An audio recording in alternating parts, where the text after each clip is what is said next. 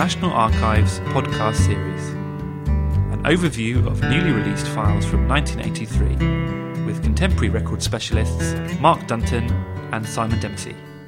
Mark, we've got used to a end-of-year release. Why is this happening now in the summer? Yes, Tommy, this is part of a transition to a 20-year rule. Up to now, most government records have been released under a 30-year rule. They've become open and available to the public after that period.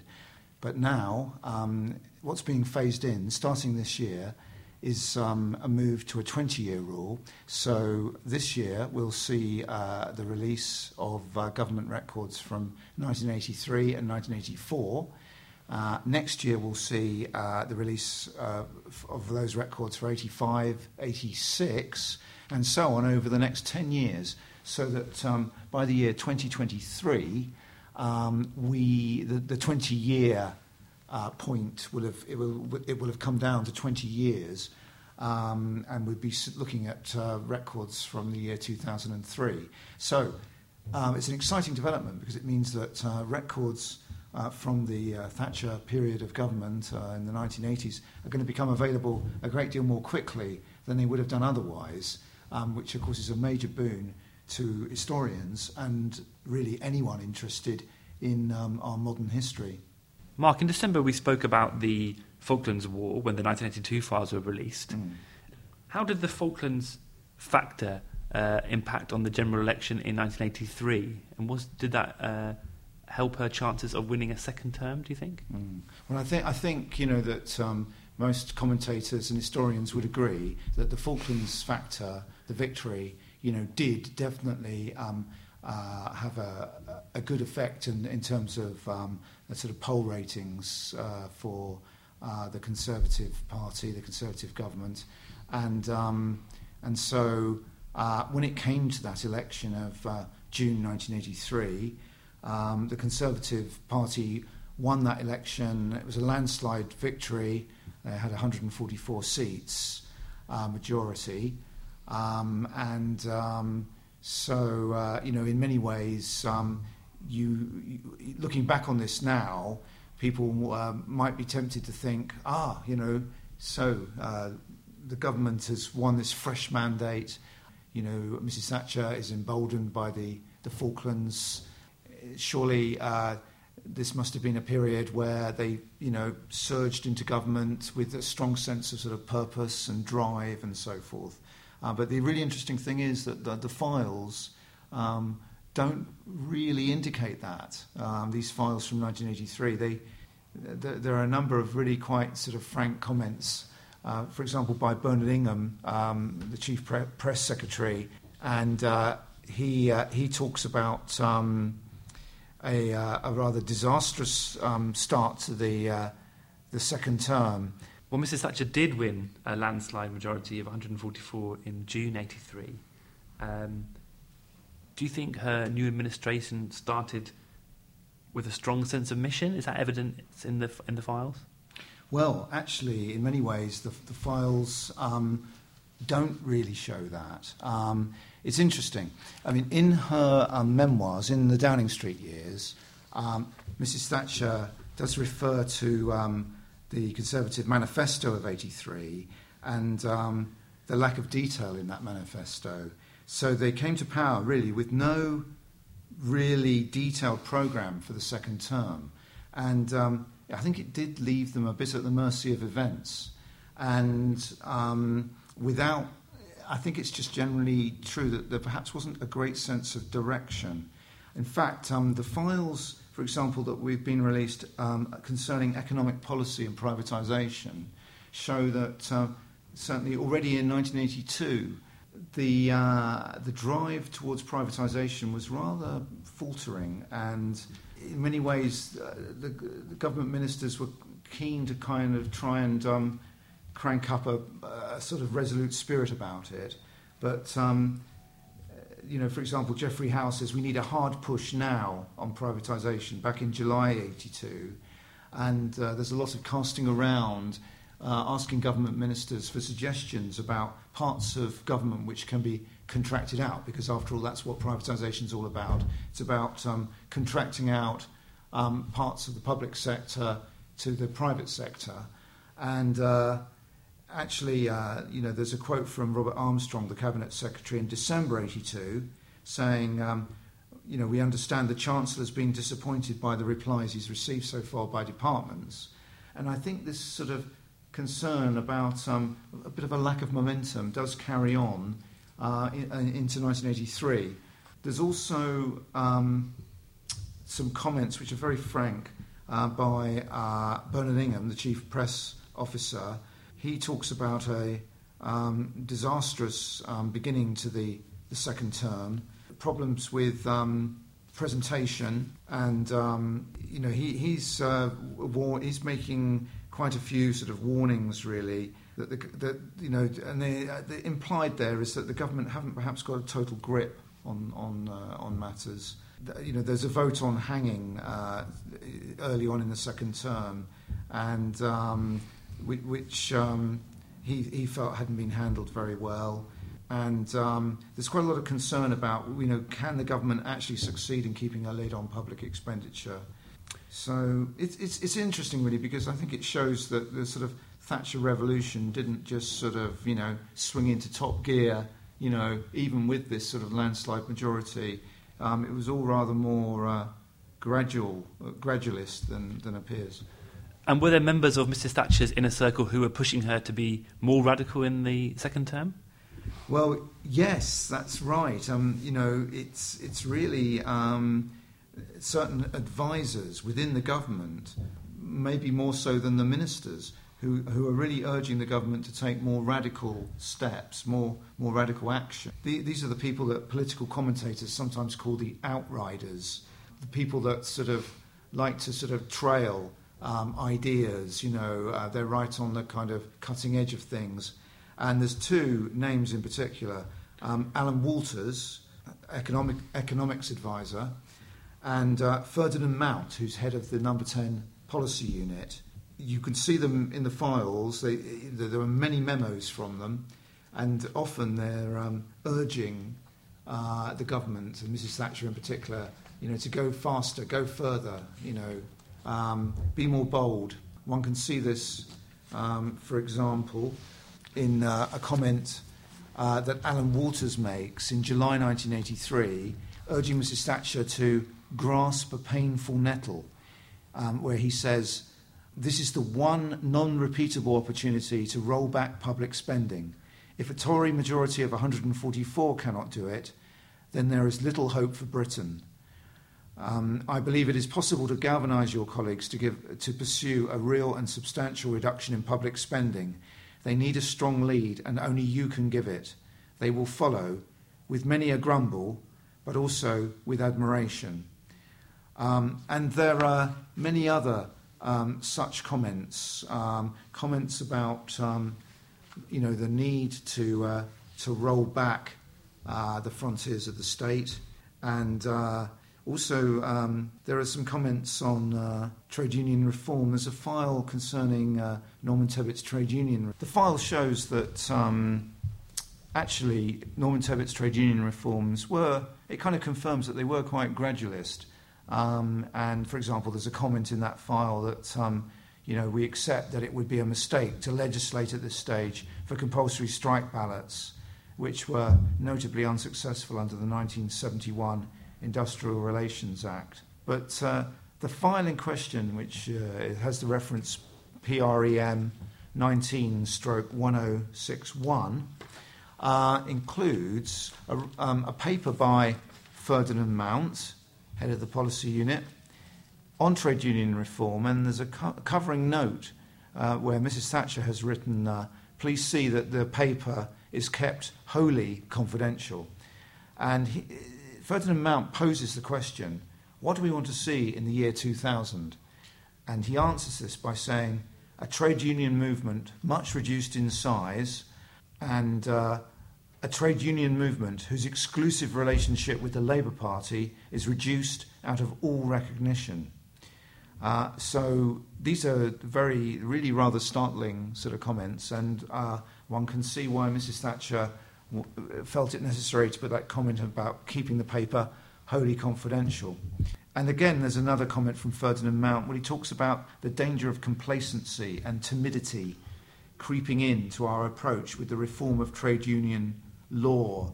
So he's really urging that the government be more bold on the issue, he thinks that a recent paper from Norman Tebbit and a recent discussion were extremely defensive and limited.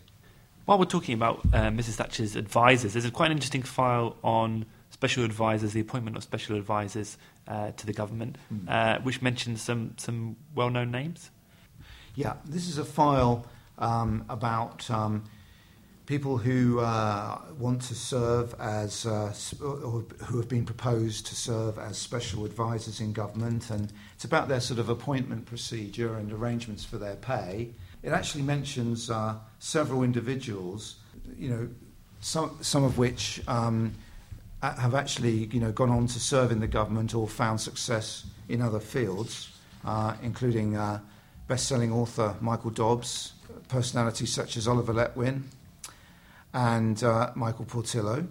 And in particular, there is a very interesting few pages about a proposal for William Hague, now Foreign Secretary, to join as a special advisor at the Treasury. This is back in March 1983. And on this proposal, Mrs. Thatcher has written, "No, this is a gimmick and would be deeply resented by many who have financial and economic experiences." I think it was nothing personal there about William Hague. But it's just really Mrs. Thatcher being typically forthright, rejecting the idea.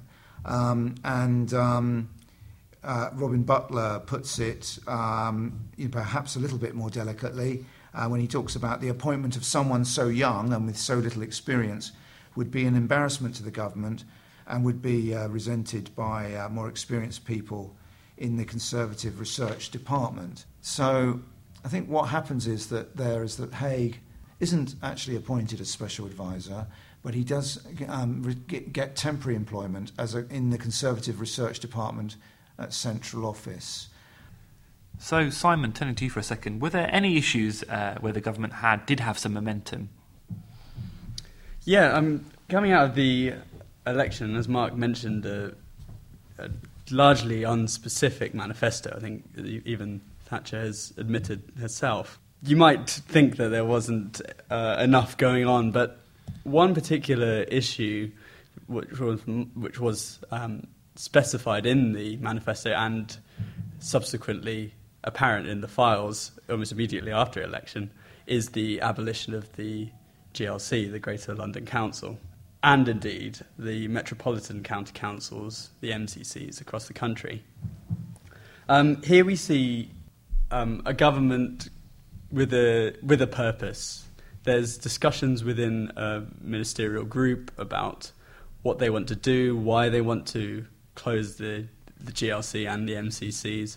The reasons being largely financial, and you might often hear of this being quite a personal vendetta against characters like Ken Livingstone, but the general reasons, or the more obvious reasons specified by the government, are those relating to finance and also a less bureaucratic government, both locally and nationwide.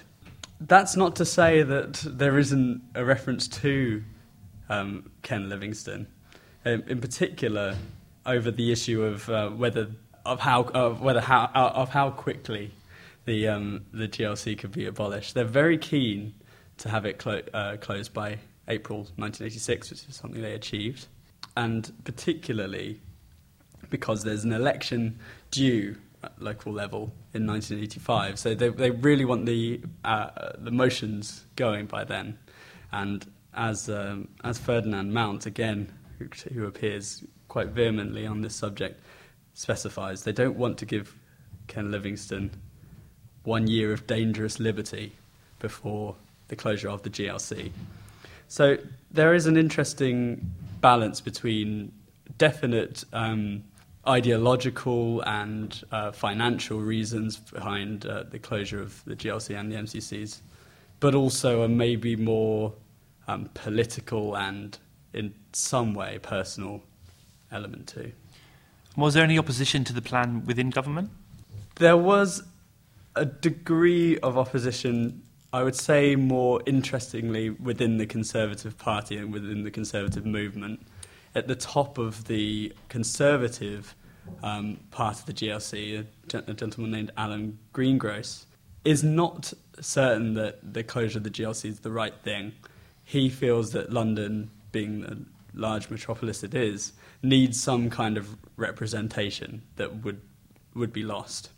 Indeed, he meets with Thatcher, and one of the files shows the note of that meeting.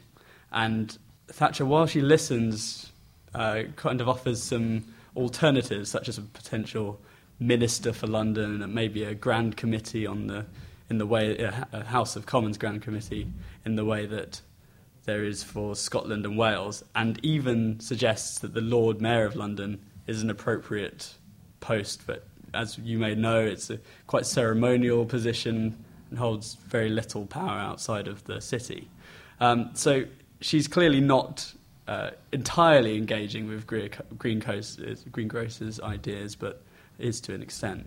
So, Simon, going into Mrs. Thatcher's second term, there was still one big battle, at least one big battle on the horizon. That was with the miners. But is there any evidence from the files from 83 that the government was already preparing for that? Yes, there is. I mean, it's generally well known that the government was taking preparation to withstand a miners' strike, whether that was through stockpiling of coal and coke or anything else. But the file that we have this year released shows in detail the pay negotiations that the government wished to put forward. It shows the detail of how much coal they felt would be enough to withstand a strike, but also it has that personal touch, which of course you get from these files in particular, and that comes through in certain quotes. So, for example, there's a quote from Bernard Ingham, the chief press officer, in October 1982, saying by that point the government was ready for a strike and was quite keen to stress to his colleagues in the government that, you know, that there was a strength on their side of the argument.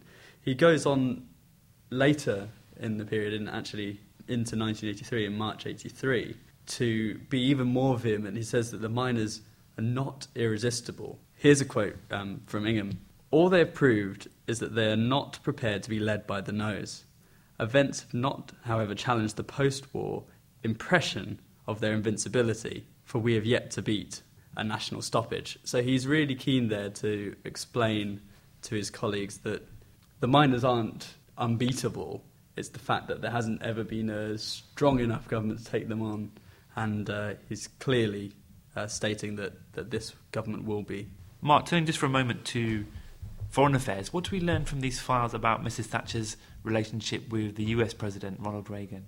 Yeah, I think what we learn there is that, contrary to many people's sort of perceived view of a very cosy relationship, almost like a love-in, if you like, between President Reagan and Margaret Thatcher in the 1980s, that is a commonly kind of held view. But I think the reality was, at times somewhat different. Really much more complex and much more fraught and difficult than people might imagine. One particular flashpoint, one sort of major point of disagreement in 1983, all centred on the island of Grenada. Back in October of that year, October the 19th, the Grenadian Prime Minister, Maurice Bishop, had been assassinated.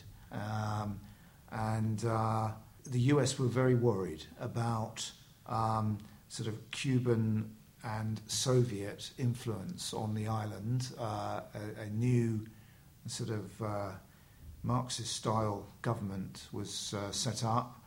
And I think, the US fears about Soviet and Cuban influence really started to soar. There was actually President Reagan and Britain, in fact, had received a request from the Organisation of Eastern Caribbean States for a sort of multilateral task force to go into Grenada and to perhaps topple the government there.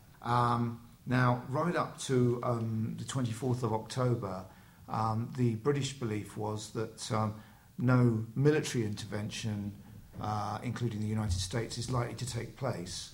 But all of a sudden, Mrs. Thatcher receives a message from Reagan indicating that he's going to give serious consideration to this request from the OECS, and she then gets a second message confirming that the US wants to respond positively to the request for intervention there.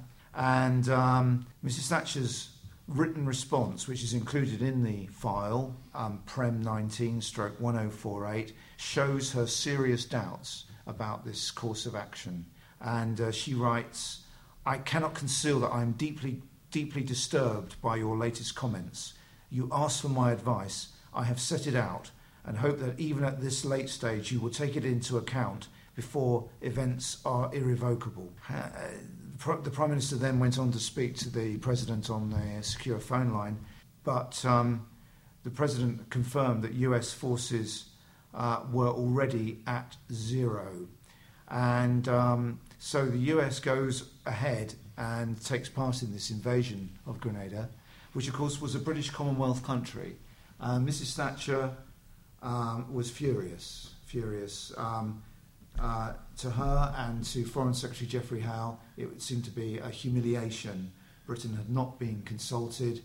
This was sovereign territory, Commonwealth, and the files show that this did cause a real cooling in the US-UK relations.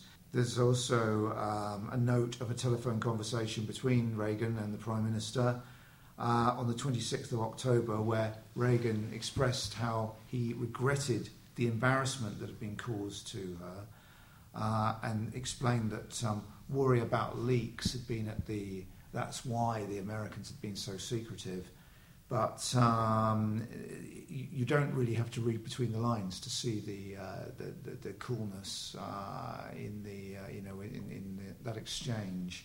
Of course, it is an embarrassing episode because at the very same time that this is happening, there's great deal of concern in Britain about the sighting of cruise missiles by the US. Can you trust the US to confer, to consult over the use of nuclear weapons? And that whole argument is made more difficult, if you like, for Mrs. Thatcher and the government because of this event in Grenada. Mark mentioned cruise missiles there, Simon. The sighting of cruise missiles in Greenham Common was a big flashpoint at home as well. It did provoke protest, didn't it? Yes, I'm sure many people would be aware of the protests at Greenham Common, largely led by a group of women who Margaret Thatcher didn't necessarily treat with the utmost seriousness. In one of the files, she describes them as an eccentricity, which, considering the subject matter, is quite an interesting take, I think. But yes, it signified, as Mark mentioned, a general contention that perhaps the US couldn't be trusted, and therefore should we be housing cruise missiles in the UK. And these protests, as they rose in the years leading up to 1983, culminated in a certain level of concern in the government. John Nott, the Defence Minister, up until January 83, mentioned at the end of the previous year that he was concerned about the possible political repercussions that such a placement would have. And there is an interesting element there. He never quite gets to the point of saying that they shouldn't be kept in Greenham Common, but he is in a sense rattled maybe by the by the positioning of them there. This all comes at a time of heightened tension between the East and West, and that comes through in several files that we've seen this year. And it seems to show a certain level of anxiety in the West, perhaps of being behind the Soviet Union in development of weapons. Now, whether this is a genuine anxiety or a kind of propaganda exercise to try and increase military spending or whatever that might be, or indeed to intimidate the Soviet Union, it's a little bit unclear. But I think it comes out often, and there is certainly an element of discussion, let's say, about this. This is, I think, perhaps best signified in a file on the NATO war games, as I suppose we might refer to them as, the Wintex Cymex 83 operation. Now, what that is essentially a war planning exercise where top officials test out their contingency planning. In many ways, it reads as a role play of what high government and press and other institutions might do at that stage. It's quite fascinating. It shows a level of imagination that perhaps people wouldn't always associate with the high civil service. There are fake newspaper headlines. There are other kind of potential events playing out. And perhaps most interestingly this year is a speech that is written that the Queen would read out at the outbreak of a thermonuclear war. Not necessarily the most humorous topic, but that's where the imagination comes through, I think. The speech talks of the horrors of war, the madness of war, and there's a really quite touching paragraph where the Queen would have said, and I quote, "I've never forgotten the sorrow and pride I felt as my sister and I huddled around the nursery wireless set listening to my father's inspiring words on that fateful day in 1939. Not for a single moment did I imagine that this solemn and awful duty would one day fall to me." It's quite an emotional touch from a top official to give the Queen such a personal recollection. And the speech goes on to describe to try and offer some comfort. I think that's what it's trying to do. Some comfort to a country embarking on a nuclear war. There's little you could do, I suppose. She ends with the following lines. "My message to you, therefore, is simple. Help those who cannot help themselves. Give comfort to the lonely and the homeless. And let your family become the focus of hope and life to those who need it. As we strive together to fight off the new evil, let us pray for our country and men of goodwill, wherever they may be. God bless you all." That's fascinating, Simon. And was that something that the Queen would have seen, or was this written on her behalf by... No, of course this is a completely imagined speech, and it would have been written maybe by an official in the government in a role-playing facility. And fortunately enough for those involved, it ended in a peace negotiation, and thankfully all-out nuclear war was staved off, even in the imagined world of Wintex Cymex. So, Simon, it seems that in conclusion, 1983 was a difficult year for Britain's relationship with the world. Yes, it does seem to be so. Not only in the kind of East-West dichotomy, but also in terms of Britain's relationship with its greatest ally, the US. After Grenada, it really seems like there could potentially be a broken relationship in some way. But Margaret Thatcher is really keen to ensure that it's not the case. And at the end of a cabinet meeting, following their discussion about Grenada, she says, Britain's friendship with the United States must on no account be jeopardised. So this is a really clear decision to want to keep the status quo. And indeed, this is also apparent in other files. 1983, the end of 1983, sees this terrible bombing of a US Marine base in Beirut. And it's a moment of high tension and a difficult moment for the president. And it's quite clear that the lines of communication between Thatcher and Reagan are still open. She writes to Reagan that he should hold back from any kind of retaliation, but also says, "You face a difficult decision, and I can well understand all the pressures on you to take action. In such circumstances, leaders find themselves in a lonely position, and I want you to have my frank views as someone who's been in a similar situation." Really clear that almost personal relationship between them is still going, despite all the tensions throughout the year. So, Mark, did Mrs Thatcher fare any better on the home front? What was the general situation at the end of 1983? Well, I think 1983 can be summed up as a bit of a hiatus year, really, for the Thatcher administration. Despite that sort of big landslide victory in June, the government at this time, the files sort of show them sort of grappling with how to take privatisation forward. They're sort of limbering up on that front. Similar comments apply to, trade union reform.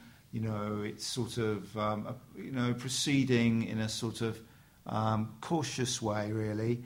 Perhaps when one sees Mrs Thatcher's comments in the margin, the marginalia in the Prime Minister's files, perhaps one can detect a certain amount of frustration and sort of anger, perhaps, that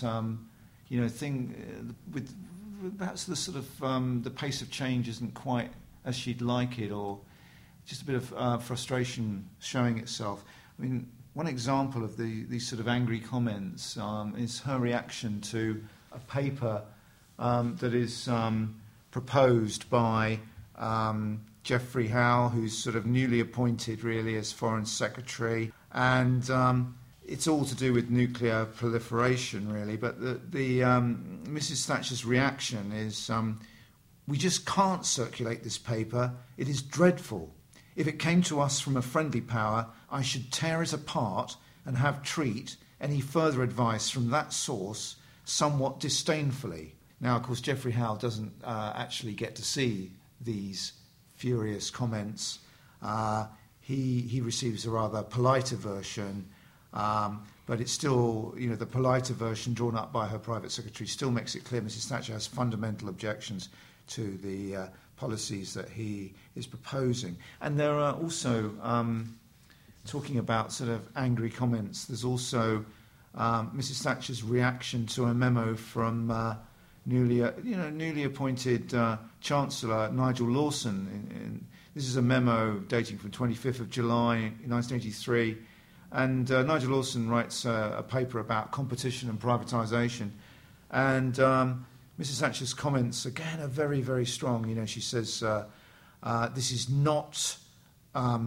This is not a matter to be invoked by minute, and she says to an advisor, she writes, "Mike, I will have to have a word with the Chancellor. This is the third message from him that has given me cause for concern." So, I think there is perhaps some sort of feeling of frustration there with Mrs Thatcher. There's still a lot of things to play out, of course, and it's really great that we won't have that long to wait for the next instalment in this unfolding chapter, this unfolding history of the 1980s, because it won't be that long before the files for 1984 are released, and that's something to look forward to. This podcast was recorded on the 25th of July 2013 at the National Archives in Kew. This podcast is copyright the National Archives, all rights reserved.